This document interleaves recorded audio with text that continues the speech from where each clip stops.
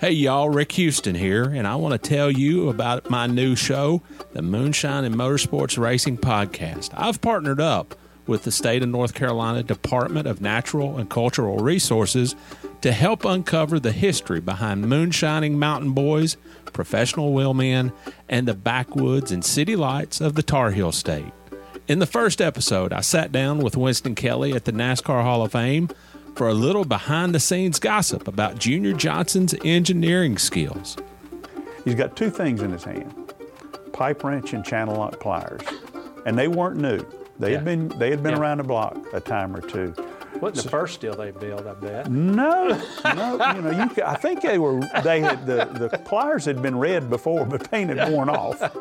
And in the second episode, I talked to a professional hillbilly, a.k.a. Dr. Daniel Pierce of UNC Asheville, to find out the real history of moonshiners and their battles with the revenuers.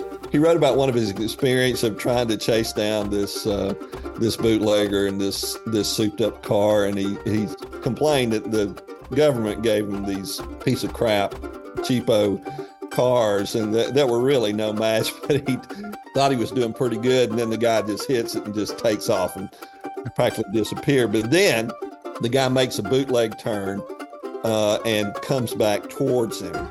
And as he said, it was a game of chicken, and I was the chicken. And so he ran off the road. And actually, he was the guy who caught Junior Johnson at his daddy's steel when Junior got tangled up in a barbed wire fence. So check out the Moonshine and Motorsports Racing Podcast, available on YouTube, dailydownforce.com, and all of your favorite podcasting platforms. And be sure to check out my regular show on NASCAR history, the Scene Vault Podcast.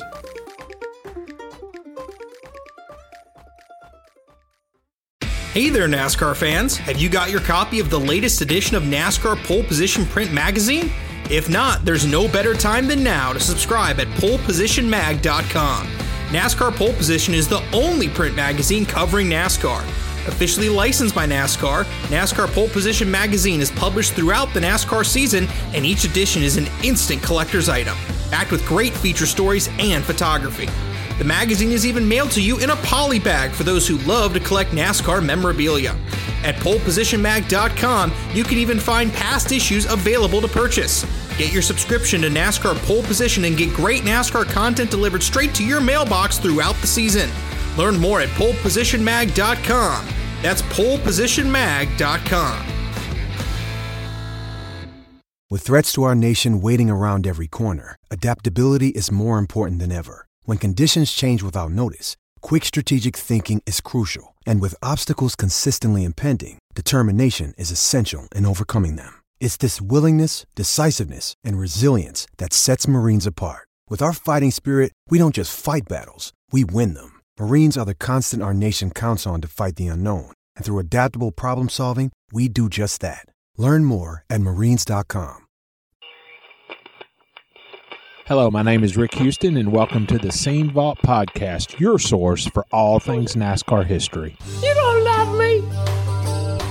There's one race in the NASCAR record book that has no winner, and I did win that race, and someday I will get credit for it. Earnhardt whacked me in the shoulder and said, "Give him a shot." I said, "What?" "Yeah, give him a shot." He wanted me to run into him. We'd go around a hotel room and sleep about 10 people in it. We had no money. The day NASCAR and all of us associated in any way with NASCAR forget its past, that's the day we don't have any future. I don't know who you think this is by the sound of my voice, but I am Steve Wade. And I'm most definitely Rick Houston. Steve, we are at episode 46. We are 5 episodes away from 50 episodes. We're getting there. Can you believe that? No. And we're coming up on a year since our very first episode. Well, I like that. If nothing else, we've got durability. And this week, we are going to be talking about the second installment of our interview with Ray Evernham. We are going to talk about how there were some rumors before Jeff Gordon started his first race. There were some rumors that Ray was going to be replaced. as the crew chief. So I think maybe there's some truth in it, because he said himself that he did not feel prepared to be a Cup crew chief. No, he did. And I heard those rumors way back then. And quite frankly, had it turned out to be the truth, I wouldn't have been overly surprised. And then we're also going to talk about, of course, Jeff Gordon's very first Cup win at Charlotte that Ray had a huge part to play in. And then we're going to talk about Ray's reaction to winning the inaugural Brickyard 400 at Indianapolis Motor Speedway, where he had dreamed of driving for Roger Penske. Exactly. That was an historic race for Jeff Gordon and for NASCAR. The entire state of Indiana, it seemed, went nuts. The hometown boy won the big one. And then in our issue of the week, with the Cup circuit headed out to Sonoma, California on the road course there, we're going to take a look at the May 9th, 1996 issue of Winston Cup Scene. Rusty Wallace won, but he had an issue after the race. And let's just say that I, too, had issues. Well, issues at that race. Issues, huh? Well, that's a polite way to put it, I guess.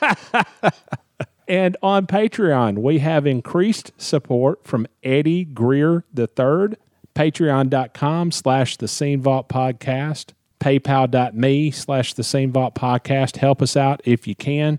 We would truly appreciate it. It is what makes this podcast go.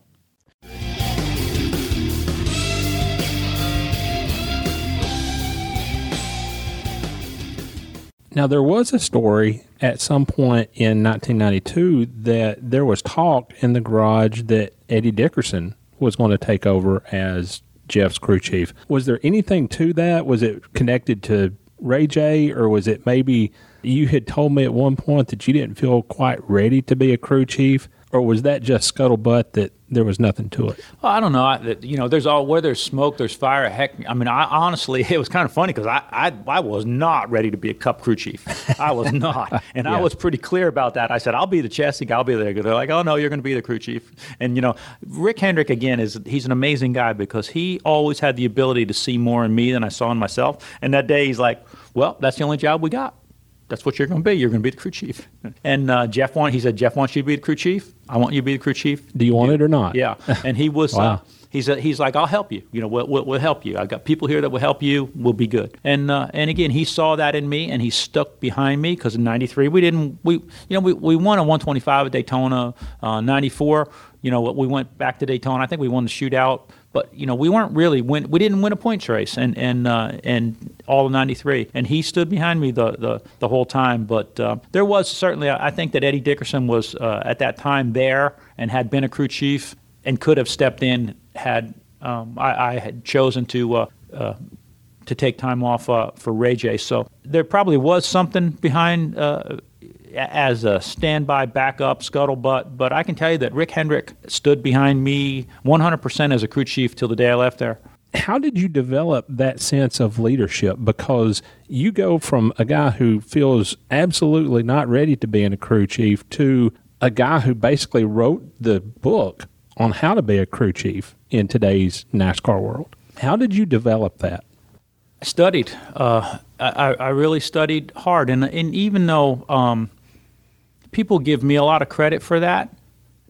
See, there were a lot of guys before me that didn't have all of the explosion in television and media and social media and things like that. But, you look all the way back to guys like Carl Kahnhofer and Ray Fox, Smokey Yunick, Leonard Wood, like those guys all did the same thing, but they were good leaders, they were good organizers, they were good innovators. They understood, but they didn't necessarily get the credit that we got because, all of a sudden the sport's exploding, it's a national deal, and, Ray Evernham's getting all this credit. And all I did was take the things that they did and try and make them fit a professional sport.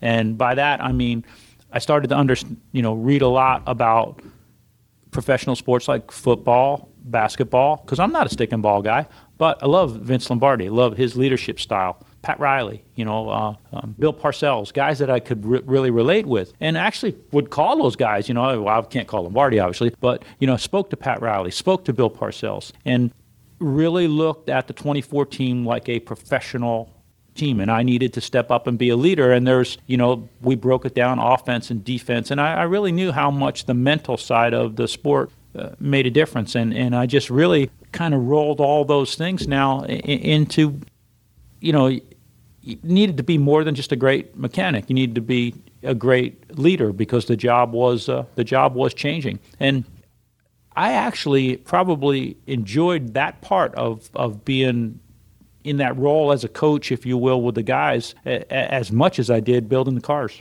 And I love building cars.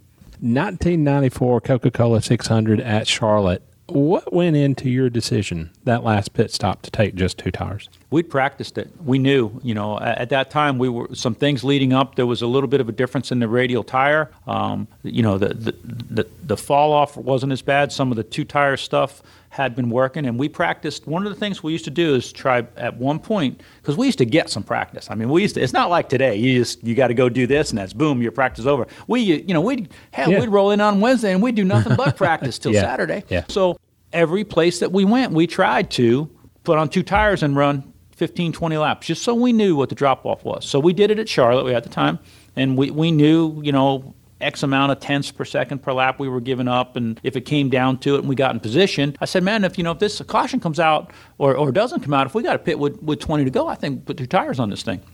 And it was really just a matter of math. So sure enough, we're getting close to the end there, and everybody's got a pit again. Rusty's leading. He fires down pit road, 4 tires, about 16 seconds, and takes off. Bodine's running second with a 7 car and comes down pit road and misses his pit or spins or something, but he's out now, right? So I'm waiting it out, so we're counting it down, and I remember Mr. Hendrick was standing there, and people going, when are you going to pit? I said, just I'm going to watch this cycle here, and I watched everybody start pitting, 4 tires, and we got inside about 18 laps, and I knew that we were going to be about 0.2 of a second slower than Rusty on 4, but if we did 2, we could get out of the pits in about 9 seconds. So that's going to give us a 7-second deal. Okay, so we were 3 seconds behind him. We should come out 4 seconds ahead of him. And he is not going to be able to catch us in 15 laps. So we, I remember saying to the guys, look at me, because I didn't want to say it on the radio, and I just started holding up 2, 2, 2, 2, and when Jeff hit pit road, I said, be ready, we're doing 2 tires. And Mr. Hendrick, I remember him going, are you sure? We can afford 4. Yeah. And, he didn't try and get me to change my mind, so I said, yeah, we got this, we got it. So we put on the 2 tires, and Jeff came out. I think we're about 3 seconds ahead of Rusty by the time all was done. And I remember that the guys in the booth, I think it was Richard Petty, was on TV that day, and he's like, oh, that was probably not a good decision. Rusty's going to catch him in 4 tires. And Jeff not only held him, he started to pull away from him. So, everybody's like, oh, that was a great call. And I'm thinking, no, it was simple math. We did it at a lot of places. Felt like we had a pretty good handle on the radial tire, what to do with pressures and things like that when you matched 2 new rights against 2 used lefts, where a lot of guys were missing it. Because, again, all my experience at IROC, that's all we did was test radial tires for Goodyear for a long time. And, we hit it right that night, and it was just an incredible victory lane. That was one we look back and say we stole from Rusty. There wasn't a person in the sport who didn't covet a win in the inaugural Brickyard 400 at Indy. What do you remember about that week? I think it was just special.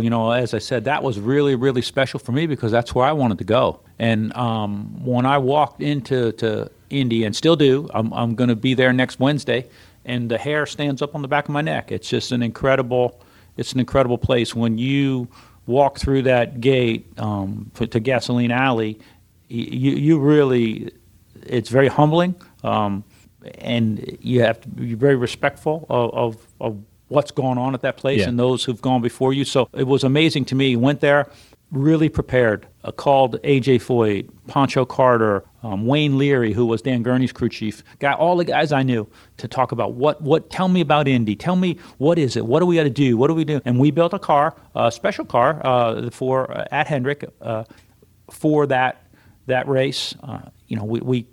It had really cool aerodynamic, brake ducts and everything on the bottom. It had a rear sway bar, which was really, things just weren't done. And the setup that we had in it was so totally different from everything else. And we went there, and Jeff was quick with it. And they had, the guys had told me, do not screw yourself up, practicing too late in the afternoon and, all these things because the track changes. And I remember I think we drew a late number or an early number. Can't remember what it was then, but qualifying, we should have sat on the pole, ended up third, and then didn't even practice happy hour. And that freaked people out. They're like, why aren't these guys practicing? Because I knew what I needed to know. I knew when the race was going to be run.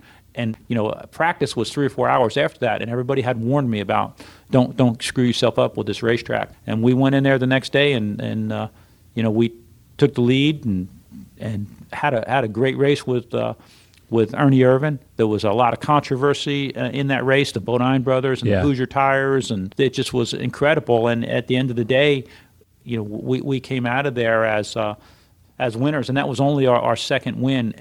And my biggest memory is just standing there watching 350,000 people all the way around that place, on the TV monitor, just standing up cheering, and I've to this day never been able to experience that again. It was at that point where the Jeff Gordon, Ray Evernham juggernaut kind of launched into the stratosphere. At what point did you realize that the ride that you were on at that point was going to change your life forever?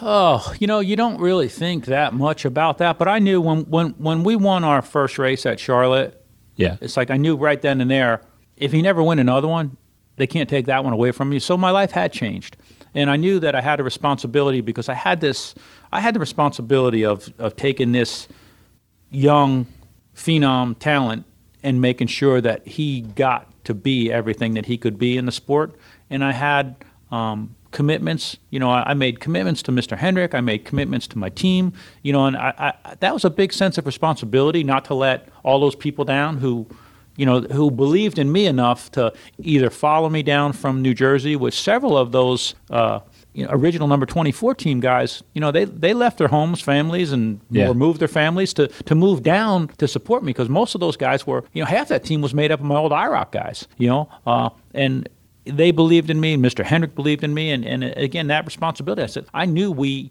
had something there, and at that point, it became about, okay, how can we beat the black car? It was never, it was about just doing well. We got to do as well as we can. In 93 and 94, we just got to win. We got to get to that point.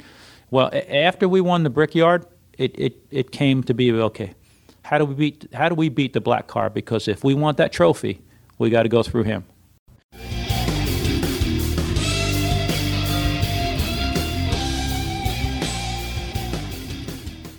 So follow Brian Kelb on Instagram and Twitter at Speedway Screens, and check out his inventory at speedwaytsj.etsy.com. Steve, this week, obviously talking about Jeff Gordon and Ray Evernham. He's got plenty of Jeff Gordon paraphernalia. And in our second segment, we're going to talk about Rusty Wallace winning at Sears Point, Mark Martin coming in second.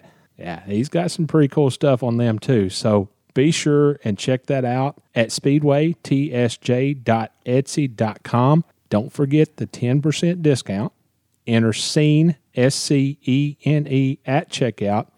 Follow on Instagram and Twitter at Speedway Screens, and check out the inventory at speedwaytsj.etsy.com. Yeah, you got to check out that inventory. There are things out there I know you never knew existed. Speaking of stuff out there that we didn't know existed, I got a Twitter message yesterday from Matt Weaver. Yeah. I did not know that there was such a thing as NASCAR scene playing cards. I got news for you. I didn't either. Really? No, that's the first time I've ever seen that deck. Now, are these legit? That I do not know. I think they are legit, but I can't say right offhand. Be that as it may, I mean, if you're a scene fan, if you're a racing history fan, go play cards.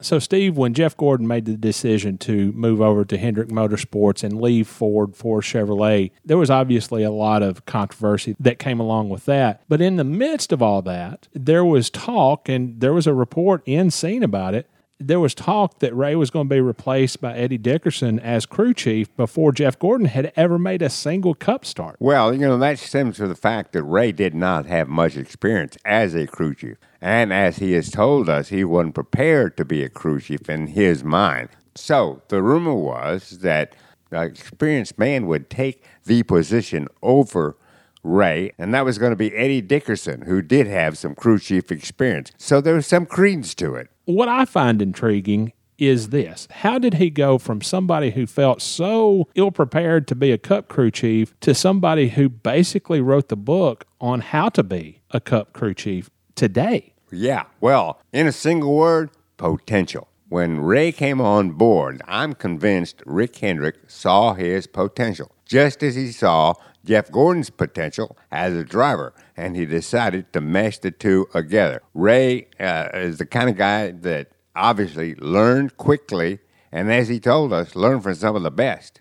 Well, he also said that he took lessons to heart from those who had went before him, guys like Ray Fox, Smokey Unick, Leonard Wood, and did the best he could to apply what he learned from them to today's world. Well, Ray is the type of crew chief. I think, there are several types of crew chiefs, and you obviously know that. There's the stern taskmaster type, there's the laid-back type, and then there's Ray. He's the cerebral type. He is very keen on knowledge, and he absorbs as much as he possibly can from the lessons he learned from guys with more experience and more knowledge. He absorbed it, and I think that is exactly what made him an outstanding crew chief. Talk about absorbing knowledge.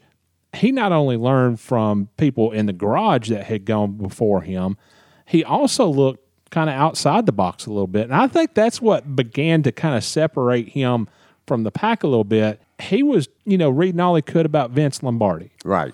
He was not only learning all he could about Pat Riley and Bill Parcells and guys like that, he was calling them up. He was calling Pat Riley. He was calling Bill Parcells. I think the lessons that he learned from folks like that in leadership really set him apart. Well, I think you're right about that. The key word, as you said, was leadership. Ray was not only trying to learn as much as he can about the technical side of NASCAR. He had a lot of knowledge as a mechanic. Let's not ignore that. But he always wanted to learn more. Key is that he wanted to learn how to be a leader, okay? Not just a crew chief, but a leader. And this is very important to the success of Jeff Gordon. Now, I think my theory has always been that Jeff looked to Ray not as a father figure, because, he had a very good relationship with his stepdad. I think he looked at him as the big brother who can teach him the ways of the world, not only of race, but the ways of the world. I'll tell you a little story about how I came to believe that. It's probably an urban legend, but I do think it took place. We deal in only facts on this podcast. Well, but we don't deal in legend. Yeah, we do. If we don't deal in legends, what are we doing here? Anyway, the urban legend, the story goes that Jeff won a race. I'm thinking probably his first one at Charlotte. And he was heard on the radio going, I did it, I did it, I did it. And a calm, more mature voice came back to him over the radio and said, Jeff, we did it. Yeah, and there's a big difference there. There is. And that, to me, made a great impression on Jeff, something else he learned from his older brother. Hey, there's no I in winter. Let me see. No, I think there. Now, Ray went from feeling like that, feeling kind of inadequate to be a leader, and in 1994, in May of 1994 at Charlotte, it gets down to crunch time, and Ray makes a call that gives Jeff Gordon his very first Winston Cup win. Right. 2 tires instead of 4.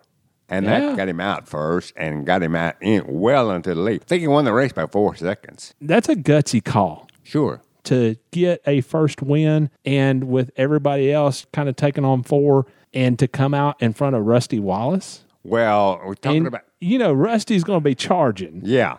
That was a very good strategic pit stop call by Ray. It also was a perfect example of what he had learned as a leader. To lead, sometimes you have to take chances and count on the people who are behind you to finish the job. So he says, okay, I'm going to make this gamble. I'm going to give Jeff a chance to win the race. That's all I can do. And he does that, and Jeff indeed wins the race. A strong indication of the unity and the same thought mode between both men. So they win at Charlotte, and I think if it had been that race alone, I think people would have got the impression that, hey, this kid's a good driver, he's got some potential. But then they go to Indy, and we've talked about this before. Yeah. When they won at Indy, that rocketed them into the stratosphere. Absolutely. That was huge. Well, the race was huge. Yeah. I mean, no doubt about it. And for Jeff and Ray to win the Brickyard 400 in Indianapolis in front of the hometown crowd, because he was from Pittsburgh, Indiana, which, by the way, went nuts that night over his victory. That is very, very significant. If they had never won another race, that would have still put them in their place in NASCAR history. As it was, of course, they continued to win races and strengthen their own reputations. After dreaming of driving the Indy 500 for Roger Penske, what do you think it meant to Ray to go there and win the first Brickyard 400? Do you think maybe somewhere he might have been what might have been? Well, maybe, but I think, on the other hand, he realized, look, I am never going to drive for Roger Penske in the Indianapolis 500. I'm a NASCAR crew chief. What's the best thing I can do, not only for my team, but for myself? Win at Indianapolis. And that's exactly what he did. I think he had a very, very strong measure of self-satisfaction. So Ray said that they built a special car for that race. Do you think? Steve, what do you think he meant by special? Well, let's put it this way. They didn't get caught for anything, but Ray learned his lessons as a crew chief and a leader. Now, you name me one crew chief in the history of NASCAR that hasn't, shall we say, pushed the envelope when it comes to rules, car construction, and anything else. If you can do that, you're a better man than I. So, I don't think you can. So, what? Ray was there. He was part of it all. Well, Steve, it's one thing to stretch the envelope, but to blow it completely up is something a little bit different. Well, I guess if you're going to do something, go all out.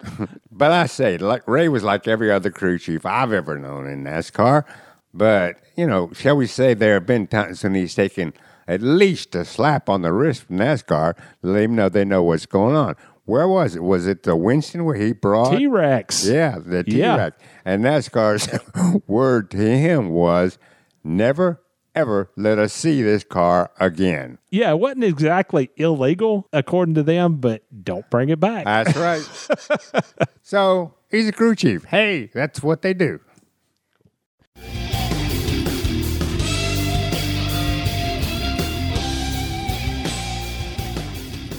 Hi, I'm Kirk Shelmerdine, and you're listening to the Scene Vault podcast. Y'all be careful going home. Use your turn signal, wear your seatbelts, and get the hell out of the left lane!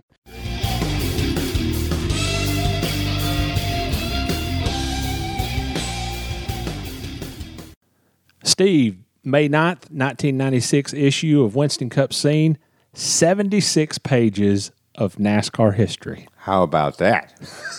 We were in our heyday back then. Well, going through this issue, I knew that Rusty Wallace had won the race at Sears Point, and I kind of vaguely remembered the fact that he kind of got his hand slapped for being too low during post-race inspection. He was 3/16 of an inch low. But, Steve, here's the rub. Rusty was fined $25,000 before he left the racetrack that day. Well, let me try that. Is something else. I mean, given today's climate, it's a day or two. Yeah. That wouldn't happen. NASCAR today, as we know, has solid rules and even lists the type of punishment teams are going to get if they violate these rules. All of that is pretty much given. But NASCAR was not that way in the past. It had rules, of course, and it had punishments, of course. When it came to enforcing the rules, NASCAR was very judgmental, like an umpire. Sometimes the balls and strikes were balls and strikes, and sometimes they weren't. Well, in this particular case, best I remember, NASCAR said the fact that the car was lower by 3/16 of an inch and a shock was bottoming out while Rusty was driving, to them, did not enhance his chances to win a race. But it was still against the rules. So it made one of those quick judgment calls and said, hey, $25,000, and we're going to fine you right now because we don't want to hang around and see this thing fester. But we do have to enforce the rules. You didn't cheat to win. That's not what we're saying. Let's just get it over with. Well, NASCAR spokesman Kevin Triplett spoke to that. Yeah. In the paper, he said, we didn't feel it was a competition-enhancing situation. We didn't feel it was intentional. In inspection, we found a right rear shock that had obviously been bottoming out. We found a jack screw plate in the right front that was damaged. Right. And I tell you, I think the fact that they did it so quickly and tried to get it over with is one reason why most of us who were there, or most of us who knew about it, just have a vague memory about it. It wasn't a big deal, and that's the way that NASCAR wanted to play it. Well, I went through the next 2 or 3 issues to see if there was any news of Rusty or Penske Racing appealing the fine, but there was nothing. No. They evidently paid the $25,000, and that was that. Well, yeah, and they won the race, and NASCAR didn't threaten to take the win away from them, which they had done at Sonoma earlier with Ricky Rudd and Davey Allison. Well, that's a whole different kettle of fish. Are you trying to get my blood pressure up? Well, it's a much different scenario, granted, but this particular time, as I alluded to earlier, the reason I think it is a vague memory is because nobody made an issue out of it, and so it's hard to remember it. Well, Rusty said, NASCAR said, we know you didn't screw us. If we thought you had, we'd have taken the win away. But right. Rules are rules, and we have to enforce them. We know you didn't get any advantage whatsoever by what happened, but we have to enforce the rules. That's it. In a nutshell, there it is. On these 76 pages. To this day, it is amazing to me how going through one of these papers can just absolutely jog your memory. I agree. It's incredible. It's incredible. You can look on just about every page and say, oh, yeah, that happened. I remember that. Bobby Hamilton was running that race, and he had a water bottle come loose in the car. And he said, I had to about park it on the racetrack to get it out of there. I mean, it hit me on the head. It landed in my lap. It landed down at the pedals. I couldn't believe the thing was so heavy when it got to tossing around. We got it out, but we lost so much time. You wouldn't believe how many cars we hit trying to get in line. That's like having a missile launch inside of your car and bouncing all over the place. Golly, that has got to be a real menace and distracting thing. Then in the photo spread, Phil Cavelli had a pretty cool photo of Dale Earnhardt strapping into Ricky Craven's car during the final practice session. And, of course, that kind of got my attention. Ricky had been hurt in just that terrible turnover at Talladega where he went into the fence and all that. And his Larry Hedrick Motorsports team had lined up Ron Hornaday to serve as a relief driver. But then Ron had to miss the practice because he was driving Dale's Craftsman Truck Series truck to a victory in Portland, Oregon that same day, the day of the final practice at the Winston Cup race in Sonoma. So Dale evidently got into Ricky's car and shook it down a little bit. Regular merry-go-round of drivers there, wouldn't you say? Kind of an interesting scenario, but it's things like that have happened in NASCAR before. And I think one thing it does illustrate is even though these competitors race against each other, they're all members of the same fraternity and don't mind helping out each other. Bill Elliott had been involved in another accident at Talladega where his car kind of lifted up in the air, kind of settled down on its nose, and that actually caused Bill to have a 4-part fracture just below his left hip, and he had to miss the next 5 races after Talladega, and this at Sears Point was the first race that he missed. And going through this paper, again, there's a photo of Harry Gant, who had been lined up to sub for Elliott in the All-Star race at Charlotte later that month. And let's just say it was kind of jarring to see Harry Gant in McDonald's gear. Right. Well, that just doesn't compute. Everybody was used to seeing Harry in the skull green colors, and to see him decked out in an entirely different uniform with an entirely different look. Well, you probably had to look twice, do a double take to make sure it was Harry. And then, Steve, there is a full-page sidebar that I did on Mark Martin's second-place finish and a half-page sidebar that I did on Dale Earnhardt running fourth. Yeah, we finally got some work out of you. Well, I'm telling you, that day, that was a miracle. Yeah, I think you said issues earlier, yeah, I most definitely had issues. I don't know what happened. I don't know whether it was the room service that I got the night that I got there or the restaurant that I ate at the day before the race, but I got really, really, really bad food poisoning. Let's just say that it was a Herculean effort on my part just to be at the racetrack, much less write a couple of sidebars. I admire you, Rick. That is called dedication to duty. Now, spell duty, D-U-T-Y, in this particular case. And, Steve, I want to say there were 2 full-page sidebars in that issue. There was one on Mark Martin. There was another on Wally Dallenbach. And ordinarily, when we traveled in 2s. That weekend, though, it was Deb who wrote the lead. Right. And I had the 2 sidebars, and you were also there, and neither of us can kind of remember. I guess you had meetings with NASCAR or something. I don't know. Well, I think that, and I was working on something for the paper down the road, as best I recall. So, Steve, basically, I think that you kind of took up the slack a little bit and took that one sidebar off of my plate. I think that's probably what did happen. As I recall, I did have some business out there. And so I decided, though, that maybe I'll help old Rick out a little bit, given his condition. Well, here's the other story about that day that I remember so well. I went to the infield care center and kind of laid down a little bit. And then Elmo Langley had promised me a ride around the racetrack. And I'd never been to Sears Point before, so I just wanted to basically familiarize myself with the track. Right. Let's just say that going around Sears Point in the pace car with Elmo Langley driving while you've got food poisoning, holy cow. I didn't even want to. There's a picture in my mind. Go away. Go away. Go away. I basically rolled out of the car and crawled back to the infield care center.